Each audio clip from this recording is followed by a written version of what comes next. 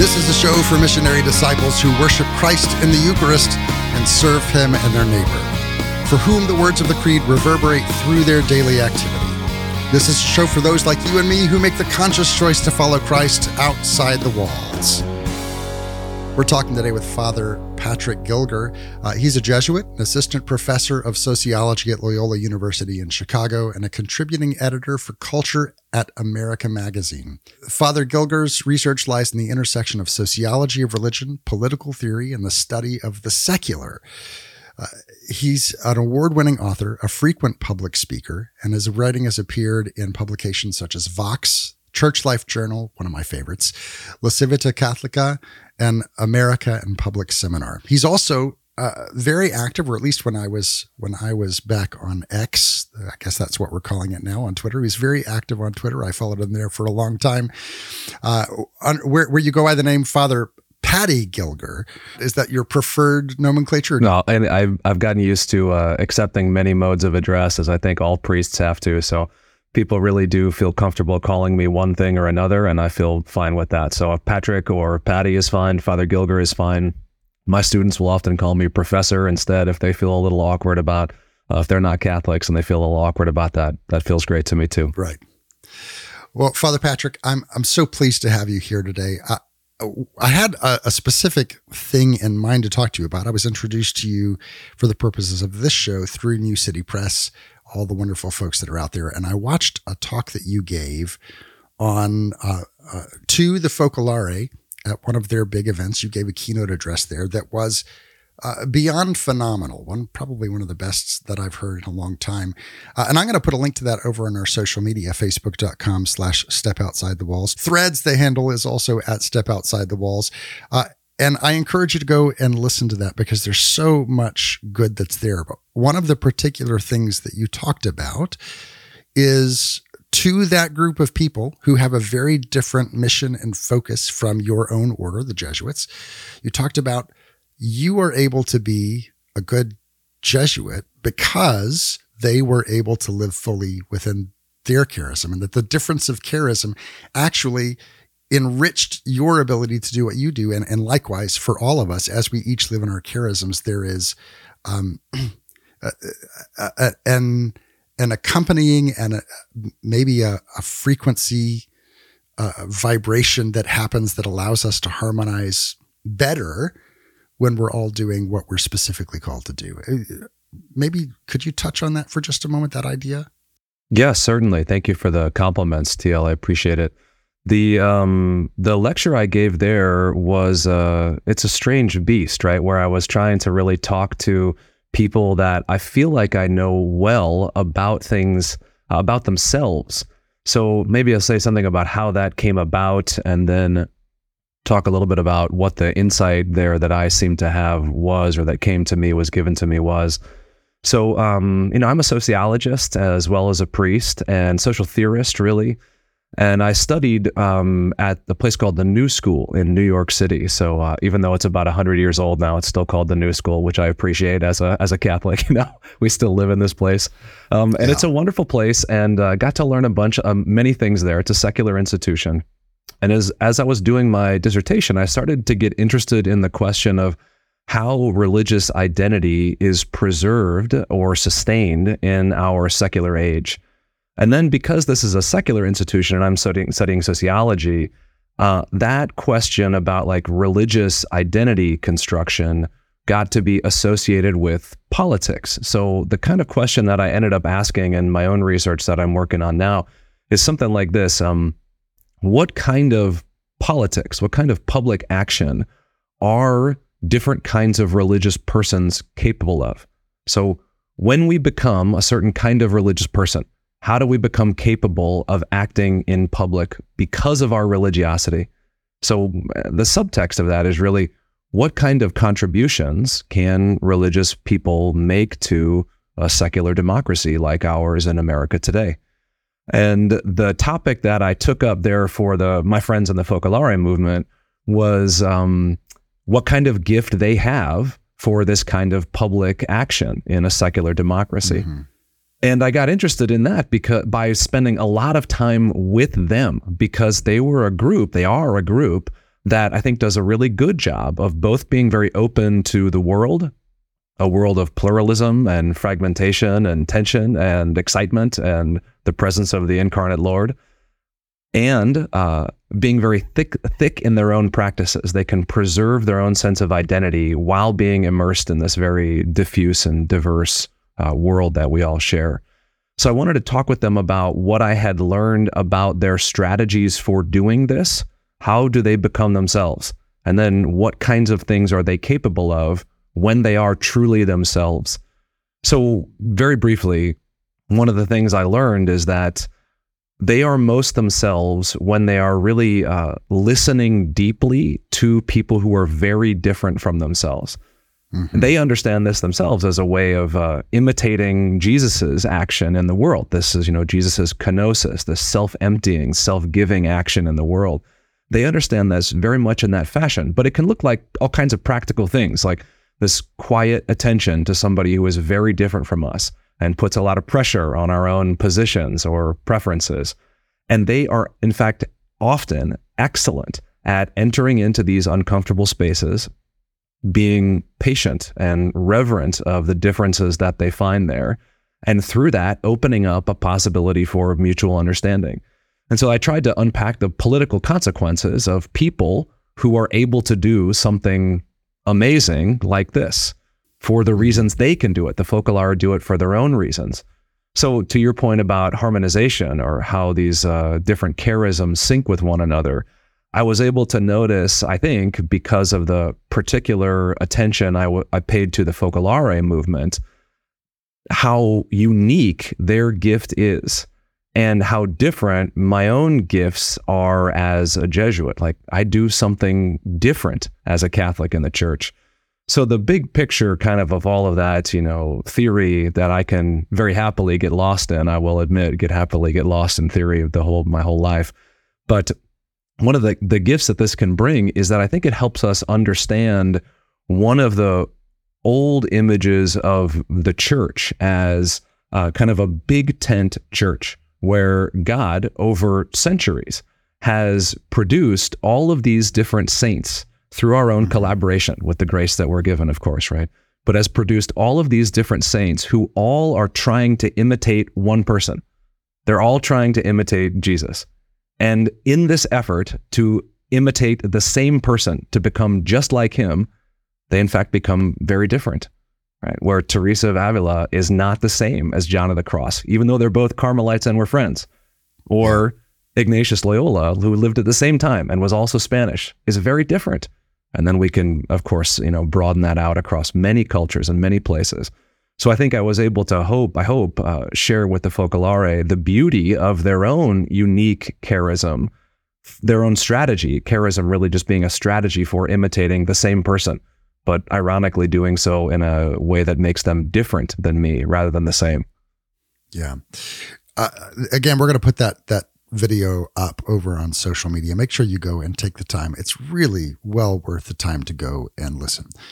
Before we get too much further in our conversation here today, Father Patrick, I wanted to maybe clarify something, because you're using some terms that I think are very common, so common in our typical nomenclature that we might not invest the time to really think about what you're saying. And it's because you are in sociology, and I think that you may be using these terms in a way that is specific to the academics, that we might not have the same definition, or at least not the complete same definition.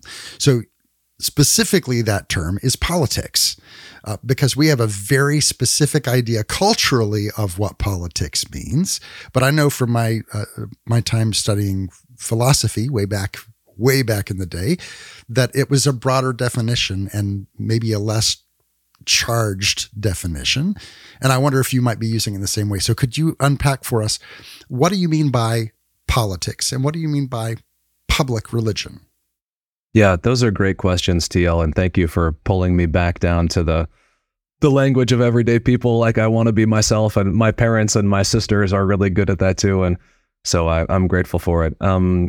So politics, as everybody knows, I am of the opinion that politics gets a bad rap. Really, it's really difficult for me, the way we talk about politics, that this is something nobody wants to be a part of, or that people play politics, or really politics is just a stand-in for like strategies of manipulation. But that's really not what it ought to be. Politics, when we're thinking of it, I think in a Catholic way, or certainly in a sociological way, is a way of naming the strategies and the institutions that we as human beings have constructed for caring for one another together, right? So there are lots of different theorists and thinkers who will have different particular definitions of how we do that. What are our strategies for that kind of care? But really, politics are just the strategies we have for caring for the common good.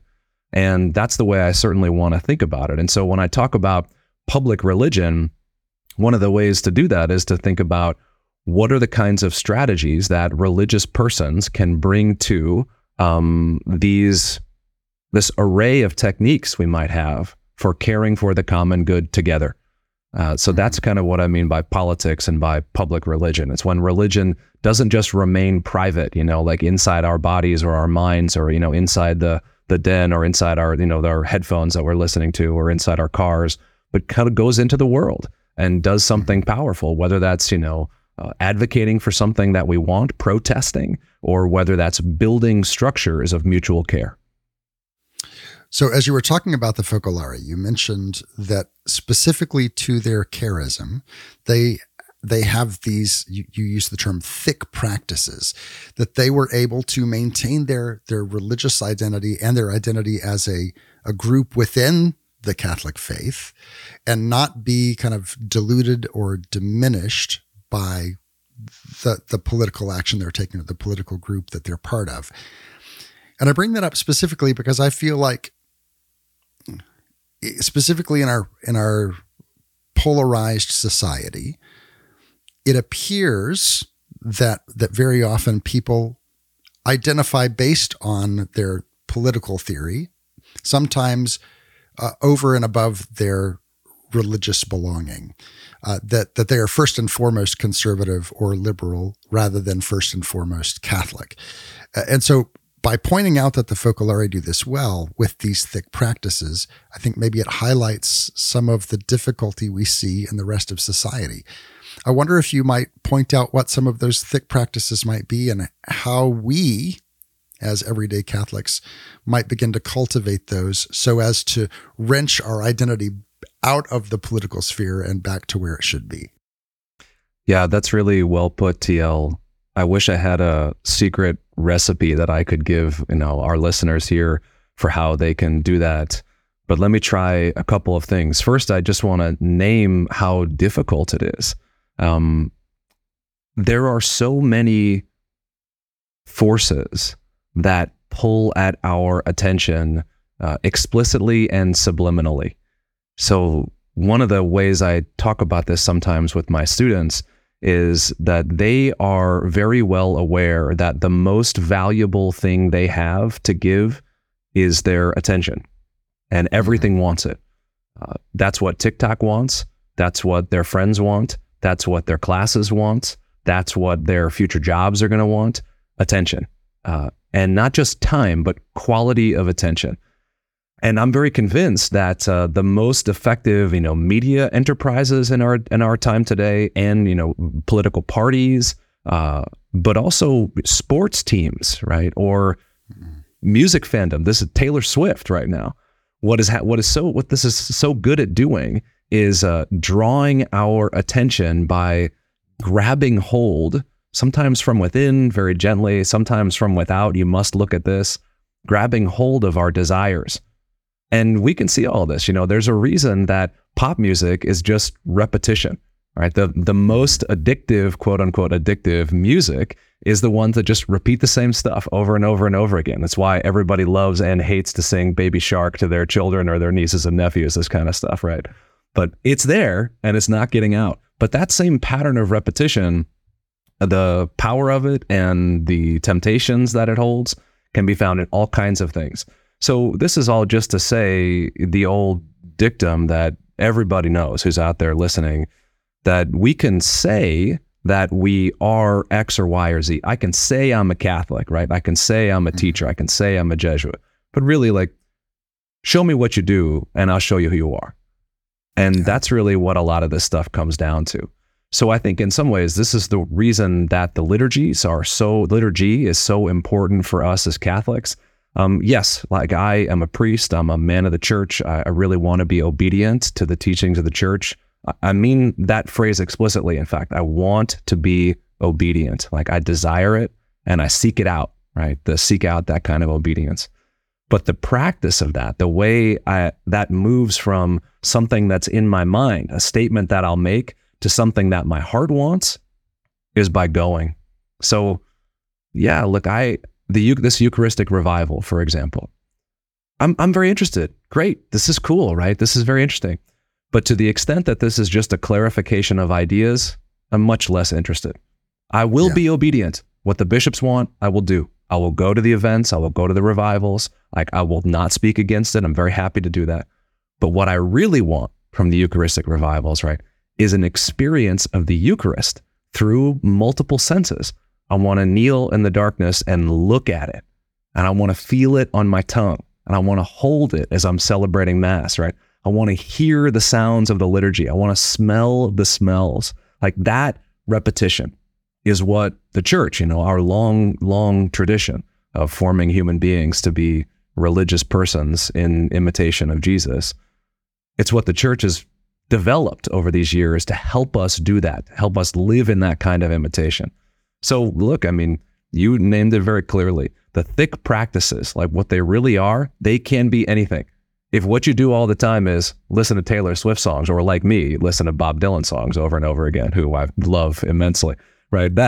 Or what we do is play video games, or what we do is, watch the Chiefs, like, I don't know, that kind of stuff, right? NFL on Sundays, or college football on Saturdays. Like Alabama football is a religion. I'm a big Nebraska Cornhuskers fan. Like that can be a religion for people in this exact sense. But so can Catholicism in exactly the same way. The difference, as you pointed out very clearly, we can tell the difference. It's just St. Paul. By their fruits, we will know them. We can tell very clearly what happens when we give our hearts to these secular liturgies. And we can tell what happens when we give our hearts to the liturgies that the church has cultivated over these times. Like the one leads to peace, unity, friendship, calm, willingness to self-sacrifice, and the others lead to the opposite. So I want to hone in on the Eucharistic revival as an example of something. And specifically, here we are, we're coming into 2024, that people are getting ready to vote again, right? Whenever people get ready to vote, it seems like there is a frenzy that is ginned up, and all of a sudden, neighbor against neighbor, parishioner against parishioner, people who we are in unity and community with, it now becomes a battle of ideas, where we see the idea and not the person, and everyone gets a little bit worked up. And so I've been contemplating, how do we form ourselves in such a way that we can resist those political drawings and move towards that focolare idea of unity? And as you mentioned, the Eucharistic revival, it brought up again maybe a pathway forward. Because the whole point of the Eucharistic revival is to say, let's not get drawn out in these maybe intellectual ideas about the Eucharist, but let's come again and re-encounter the Eucharist. And yes, there are tons of events out there. There's lots of talks that are being given. You've got the big Congress that's coming up in July that they're expecting more than 80,000 people to be at. I'm going to be there. And if it's just so that we can all get together and pat ourselves on the back and think about a new idea, then there's plenty of other conferences we could do that with. There's plenty of other things that we can do that with.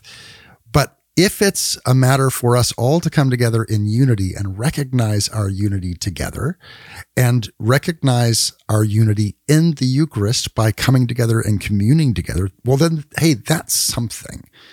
So I wonder if it may also be a time for us, maybe even using this specific instance of unity through the Congress, for us to re-examine the ideas and the practices that we are investing in, and really step back from them and say, why do I do these practices? Why do I do these things, scrolling on TikTok or reading the news every morning or watching CNN on the 24-hour cycle, right?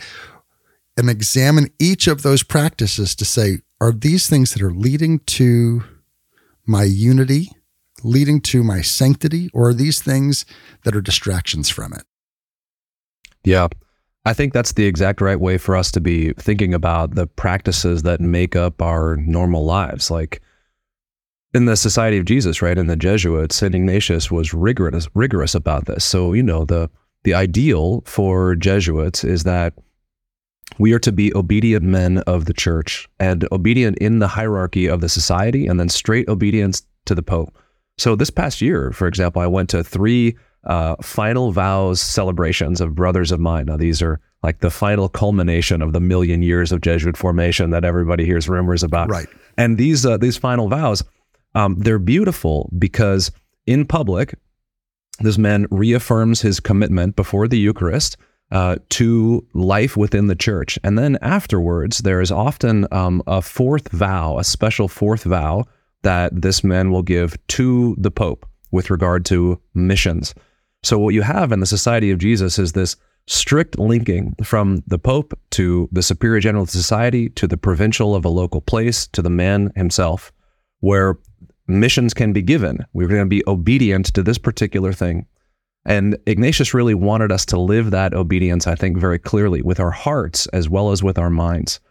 How he asked us to enact that in our own, senses, our own feelings for the world, were multiple strategies. But one of the most important ones was something I'm sure you know about and many of our readers will have heard about. He just called it the daily examen of consciousness, the examen. And he asked every Jesuit twice a day around lunchtime and at the end of the day to review where they had encountered the Lord in their course of their day and where they had resisted that encounter with the Lord in the course of their day. So where did I find myself creating gaps between my experience of Jesus, and where did I find myself saying yes, being obedient to the place of Jesus in our lives? I think if we were all going to do something like an examen of the practices of our lives with regard to whether they produce unity, consolation, peace, willingness to give ourselves to others, humility, I think we could come up very clearly with a sense of which things in our lives are leading us towards a deepening presence of holiness in the world and in our lives, which ones are not. Now, the difficult then part is being willing to step away from the ones that aren't. And I wish I was more willing to do it myself, or more capable, I guess, of doing it myself. But I very much agree. So we might think about, everybody there could think about the end of your days today. You're driving around in a car today, or listening to something on a podcast.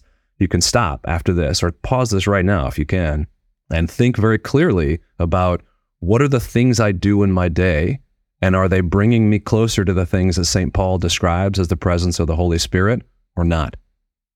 Individual Catholics can make this judgment. It's very possible for us to do so. And then we have to ask for help from one another, from the church, go to confession, we go back to church, but from our friends and our families, like, help me stop this. Help me do more of that.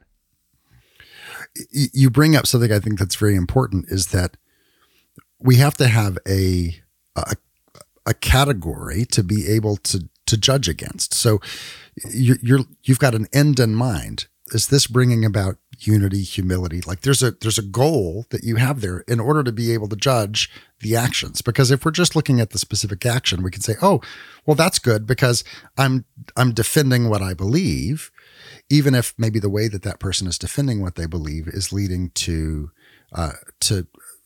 division and not unity. Yeah.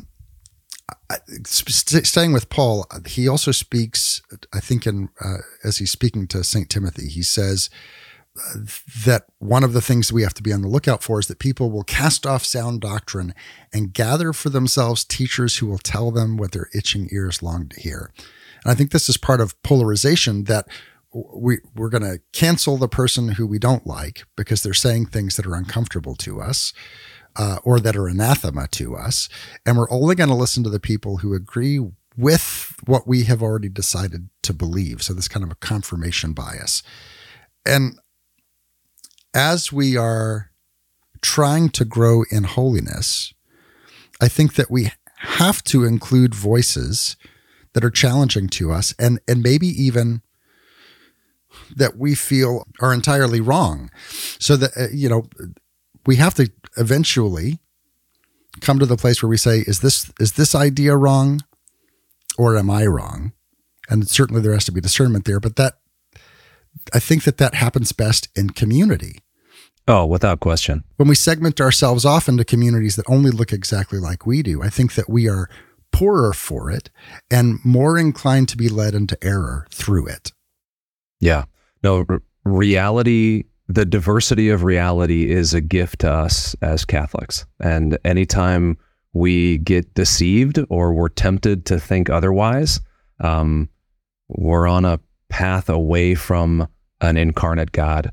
Like it's been in my prayer lately, the incarnation is just such a scandalous thing. Not just because, Jesus decided to save us in the way that he did, or God as the Trinity decided to enter in the world as a human being and the fullness of the weakness that we experience and the joys that we experience. It's scandalous to me sometimes because, let me put it this way. I rarely get more angry with God than when I have to come face to face with the fact that he decided to save humanity by being willing to die rather than conquer. Like, I just don't understand it sometimes. Like, I'll look at him and I'll be like, this cannot have been the plan, man. Like, it cannot have been the plan. And there's like a wryness in my attitude towards him, and I can smile as I say it because I know that he loves me. Like, I know he will trust me and not be offended by my resistance to him. There's a great Italian priest who died maybe 20 years ago, Father Luigi Giussani, and he used to say insistently over and over again, God is not scandalized by our weaknesses, but we are scandalized by them. And that's one of the things we have to be able to face. We have to be able to see. But if we can overcome something like that, accept the weaknesses that we have, and move closer to the God who loves us, we'll be in much better shape. We're talking today with Father Patrick Gilger, an associate professor of sociology at Loyola University in Chicago, talking about public religion. How do we live out our faith together in unity in the world? There's much more to come right after this break. Don't go anywhere. You're listening to Outside the Walls with TL.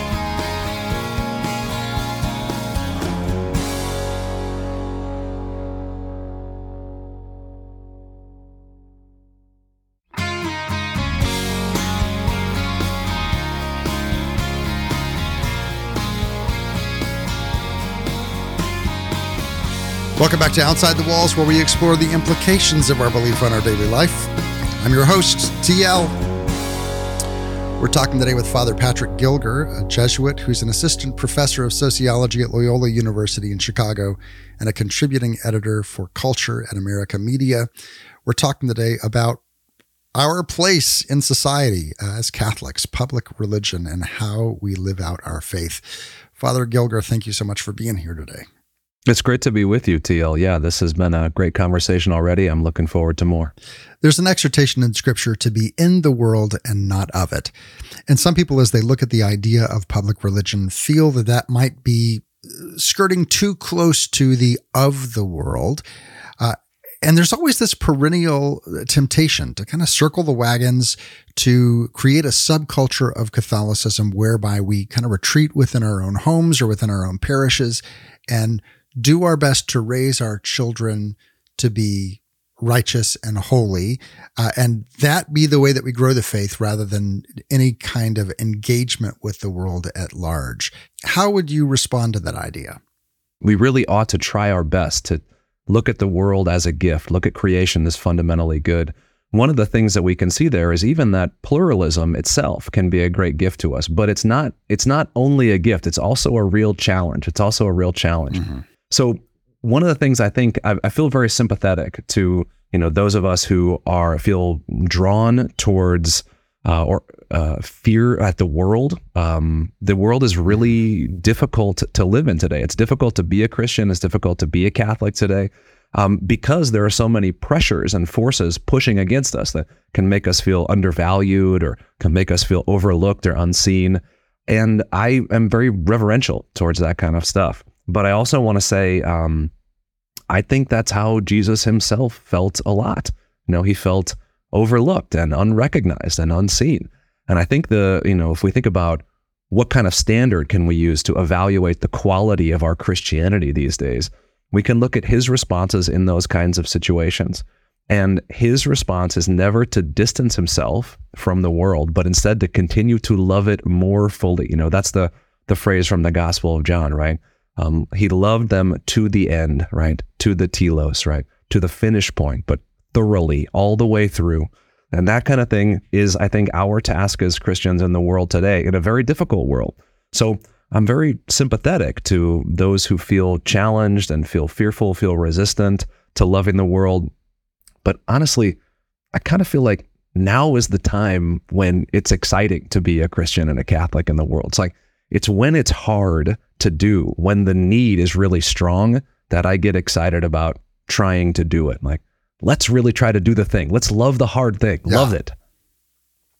Well, and let's not convince ourselves that somehow we're experiencing a more difficult environment than has ever been experienced before. Absolutely We're not. experiencing exactly what the disciples experienced. So I think back to the desire for there to be power in our religion, that we have some control over what goes on in the world. And I think back to the disciples who said, hey, these people didn't agree with us. They didn't listen to us. Call down fire on them, right? Right. Let's do that, Jesus. Let's really exert our will on the society around us. Or of Judas, who, there is theory. This is just theological theory that I've heard before, but this idea that maybe Judas was thinking, if I turn Jesus over to the authorities, then finally he'll exert his power to show himself as the Messiah that's coming to conquer. And that's one of the reasons we see him despair after the fact, because Jesus didn't do what he was trying to manipulate him into. Now, that's not definitive in Scripture, but it's, I think, a realistic or at least a possible read that you could make of that. And I see that all the time as we try to put ourselves in places or in positions or to manipulate the laws of the land such that then finally we'll be able to exert the will of God on everyone else around us. And I think that in each of those times and places that we do it, I think that Jesus responds to us the same way he responded to his disciples the first time around. I think that's well put. And, earlier you mentioned one of the benefits of community, right? Of living in this kind of pluralistic world being that it offers us the chance to be corrected in mistakes that we make. And I wanted to say a little something about that from my own experience as a Jesuit. So there are long, Jesuit formation takes forever. It's notorious that it takes forever. I entered the Society of Jesus when I was 21 years old, and I wasn't ordained until I was 33.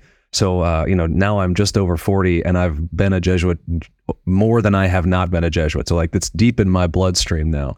And one of the strategies for formation that happens over the time here is summed up in this interesting Latin phrase, agere contra, which just means to judge against, agere, to judge, contra, against.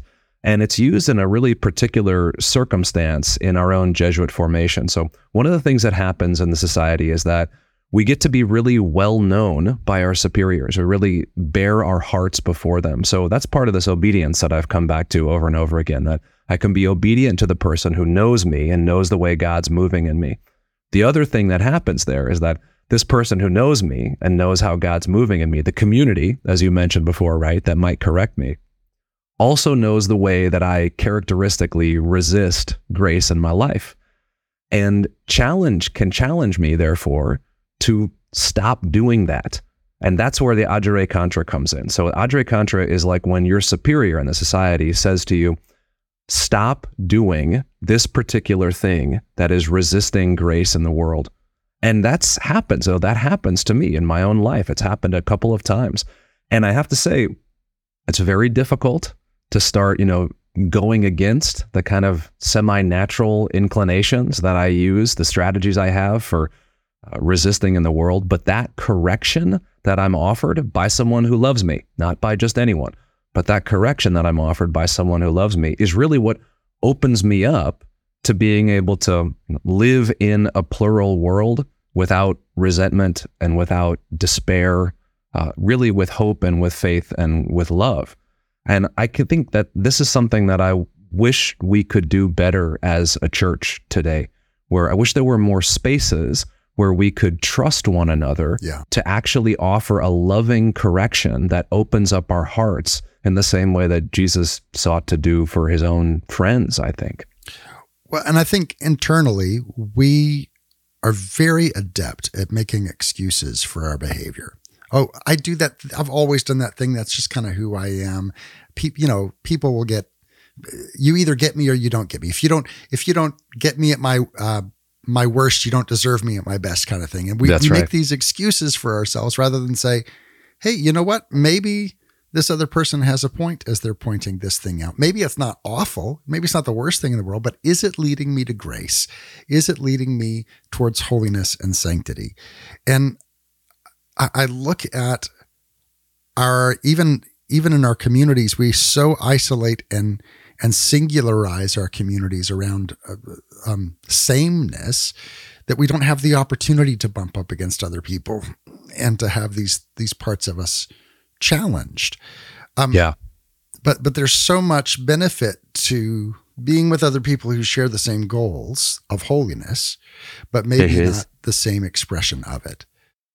Yeah, I think that's well said. And the example that comes to mind here for me is, I think in many ways that's what a marriage is, right? Mm-hmm. Like I do a lot of marriage prep with couples here. Obviously, I'm not married. I've been a celibate for 20 years, like all of this. But there's such a joy in being a priest and being able to walk with couples as they're getting ready for marriage. And I really love it. I really love listening to them learn how to love each other better. And one of the things I try to say to them over and over again in different ways is that your job really as a husband or as a wife is to be the person who is always able to challenge the way the other person resists love. Mm-hmm. Like that's the thing.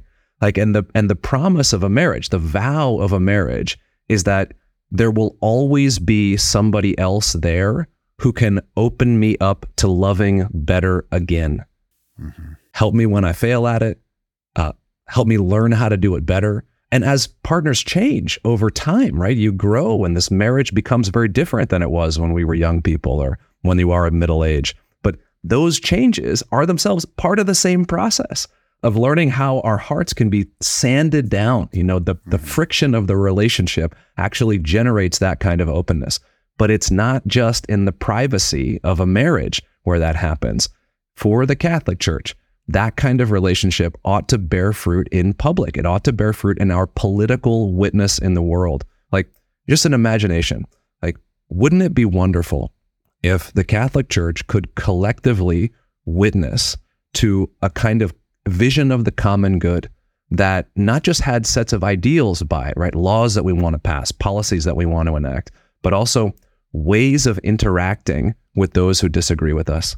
Mm-hmm. Like if we could actually have a collective witness to something like that, we could unleash a great power, I think, in the world. I'm actually very hopeful about this. And that hope for me is it flies right in the face of the subtle despair that is always present when I myself or other people say things like, well, that's just the way I am. Mm-hmm. I was just made this way. I'm born like this, right? That kind of thing. There's a subtle despair in that I feel very resistant to. And I think the church ought to feel resistant to. We ought to hope more in the possibilities for change that we have in the world today, the changes we can make, the changes we can receive from each other. I think one of the ways that we have to behave in order to get there is to listen more intentionally. I think we're currently in a place where it is socially acceptable to listen until we get to the buzzword that sets us off and then immediately respond, rather than listening more deeply to what's actually being said so that we can respond thoughtfully and charitably to that thing. to that, really back to that person and not just to the idea. Yeah, no, that's right. And I want to return to my sympathy with the way, with our world today, right? I'm sympathetic to the difficulties that we have living in the world today. One of the ways that I name that difficulty is fragmentation. So we no longer live in America in a united, coherent America. And, whether we ever had a place like that or not, okay, we can take it or leave it. But certainly we are less collectively coherent now than we used to be, say, 50 years ago. Now, there are benefits to that openness that has come, but there's also things that we've lost. One of the things that we've lost is this sense of collective stability, that we know how the world is, we know how it ought to be, we know kind of where we're coming from, and we know where we're going. We don't know that stuff anymore. And that can be really scary. And one of the things that this is just a sociological truism, right? When we live in unsettled times, we tend to look for places of security, like islands of security. We tend to isolate ourselves and seek out those who look like us, talk like us, sound like us, are interested in the kinds of things we're interested in. And that itself can contribute to the kind of polarization that you named earlier, TL. And it undercuts, though, that kind of attitude undercuts the possibility for the kind of agere contra I was trying to describe. And what it really means then is it undercuts the possibilities that Jesus has for confronting us about the ways we are resistant to loving the world. And I think we have to do better. Like, we have to be able to believe that we can do better. But I know for myself, I am really only willing to be challenged on this kind of thing by people who I trust love me. So my superiors in the Society of Jesus, right? My local bishop, I hope. My friends who were Jesuits, my mother, my father. Like, I know you love me, and therefore I am willing to hear, yeah, you're doing that thing again, Patrick. Yeah, I was, and I'm sorry, and I'm going to try to stop.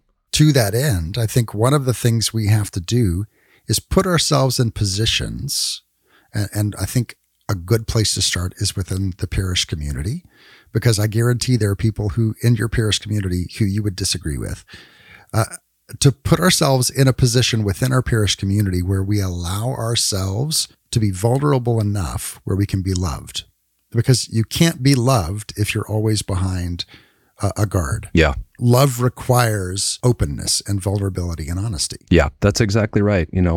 I was just able to spend Christmas with my family who live in Arizona, and one of my sisters lives there as well. She has 2 little boys. She and her husband have 2 little boys. The littlest one is almost 3, and he's just amazing. He's just an amazing little kid, super smart, funny, bouncing off the walls, knocking things down and all that kind of stuff, a classic little boy. And he's also very tender, and he really likes touch. He wants to be held, and I love that. I love getting to be with him. And every parent or uncle, grandparent knows the experience of, when you're holding a child and they get a little tired and then they start squirming like that. They're just like, they're resisting their own tiredness. And then if you can, you can be patient with them, right? And love them. There'll be a moment where they stop resisting and their whole body kind of relaxes. Like it breathes out the tension and they just settle into you, and I got to experience that. I got to experience that just a couple of times over Christmas. And it's such a joy to be able to hold my nephew when in that moment when he lets himself be held.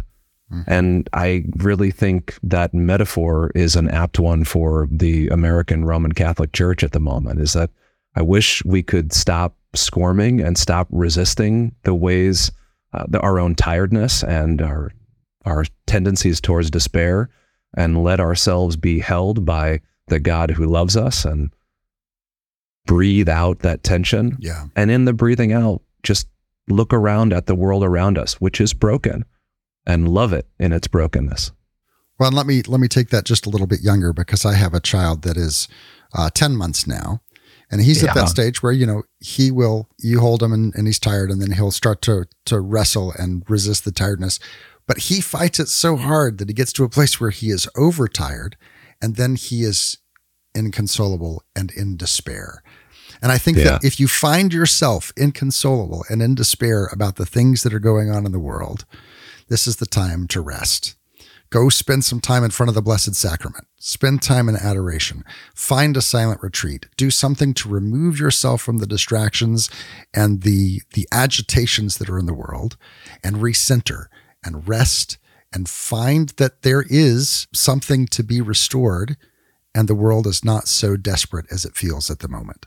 I think that's right, TL. I've been rereading Joseph Pieper, right, the famous philosopher, Roman Catholic philosopher, and his most famous book is about leisure. And one of the things that he points out in there is that we can tell a lot about ourselves and what we actually take to be valuable in our lives, like really what our thick practices hold up as most valuable. We can tell a lot about that by looking at what kind of leisure we pursue and what we do with our free time. So we can tell whether what we are doing is just, recreation or ignoring tension, or if it's just like, well, I don't want to deal with this pressure at the moment, so I'm going to go, play these video games, or I'm going to go, go for a run, or I'm going to, get on my exercise bike or whatever it might be, or all that kind of stuff, or even just like listening to the same media over and over again. Not yours, of course, TL. Outside the Walls is always an act of leisure. All right, that's the key. But what we really do, we can tell what we hold as most valuable by paying attention to what we are doing with our leisure and what that does to us. Mm-hmm. The things that actually restore us. When you talk about going on a retreat or taking time away, the things that actually restore our souls are the things that we ought to be pursuing, such that we can not withdraw from everything. We are not sectarians. We're not, we do not withdraw into the private sphere. As Catholics, though, we have to be able to be responsible in a loving way for the world. And that does take a real leisure that restores rather than is just, ignoring the tensions that we feel. Yeah. What a pleasure to talk to you today. We've been speaking with Father Patrick Gilger, a Jesuit assistant professor of sociology at Loyola University Chicago. We've got a link to his talk that he gave for the Focolare over on our social media. Father, thank you so much for being with us. A great pleasure to be with you and with your listeners, TL. If you missed any part of my conversation with Father Patrick Gilger, or you want to go back and listen to it again or share it with a friend on social media, have no fear. All of our episodes are archived over at OutsideTheWalls.com.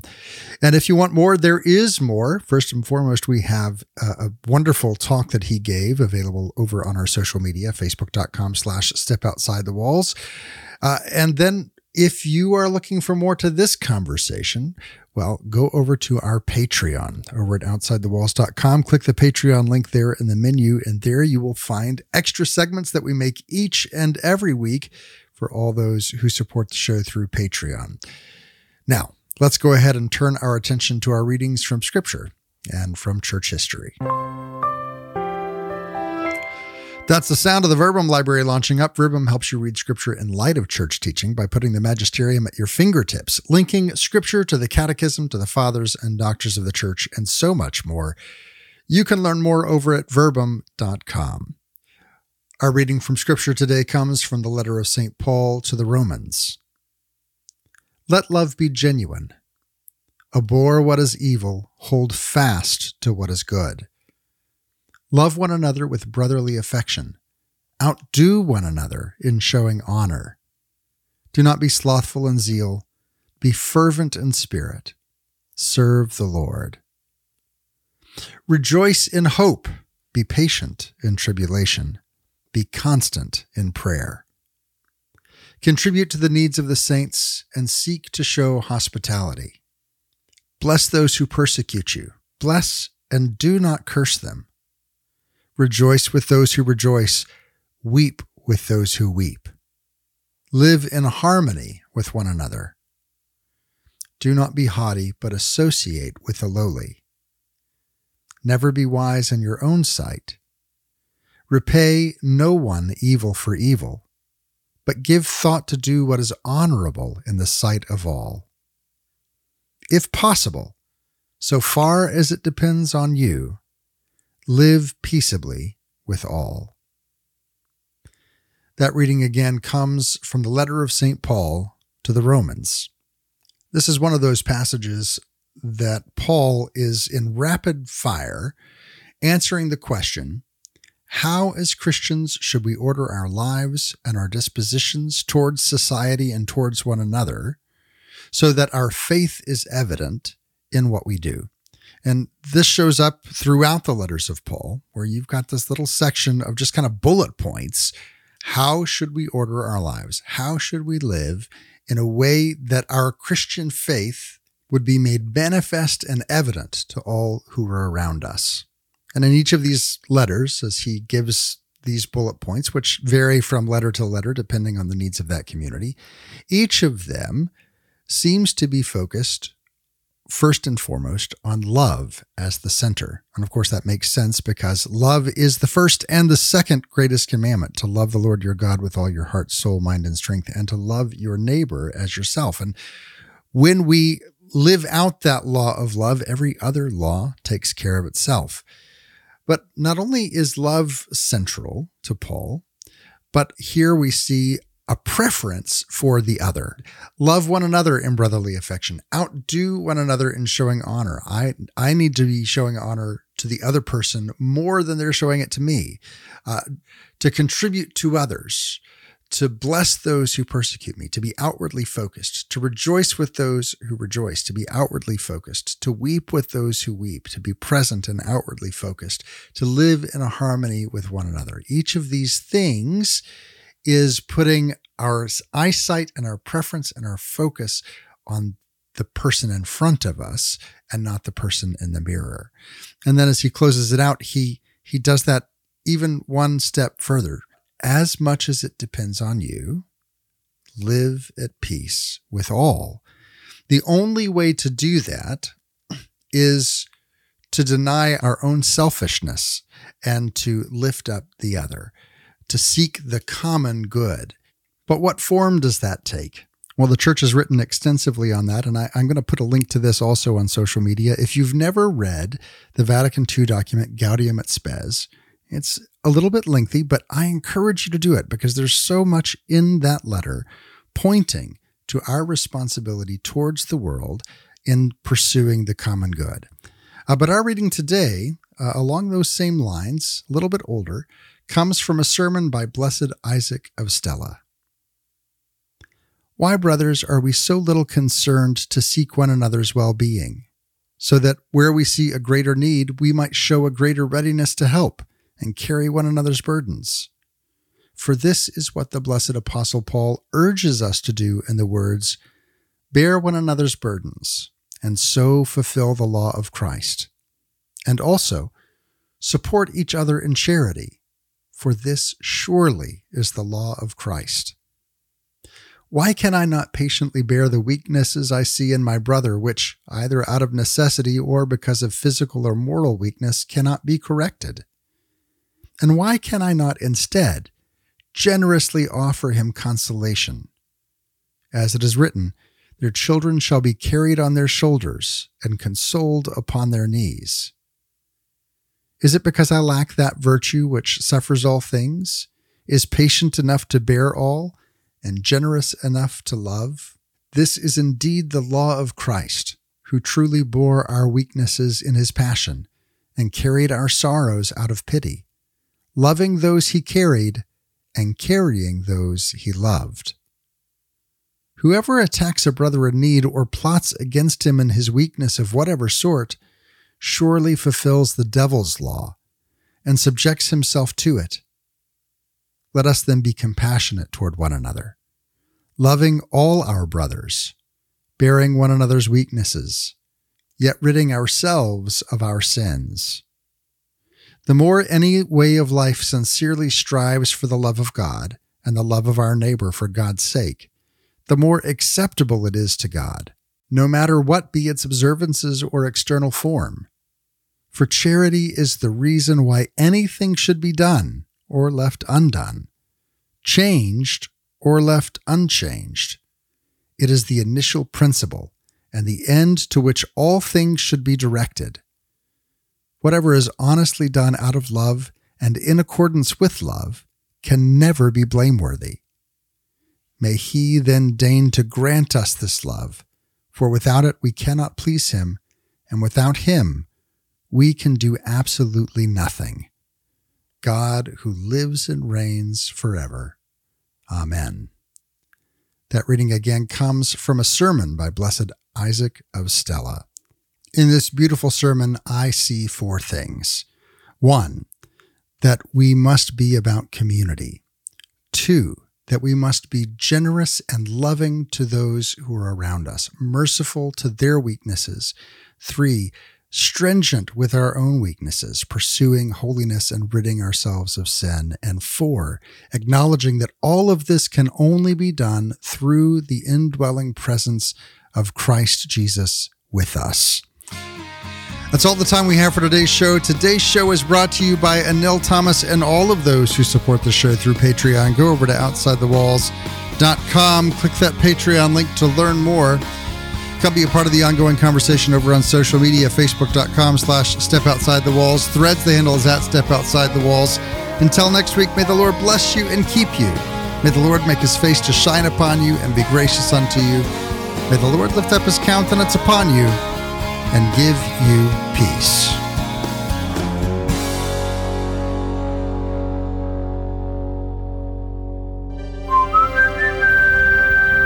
This podcast is part of the Spoke Street Network. For more great podcasts, visit spokestreet.com.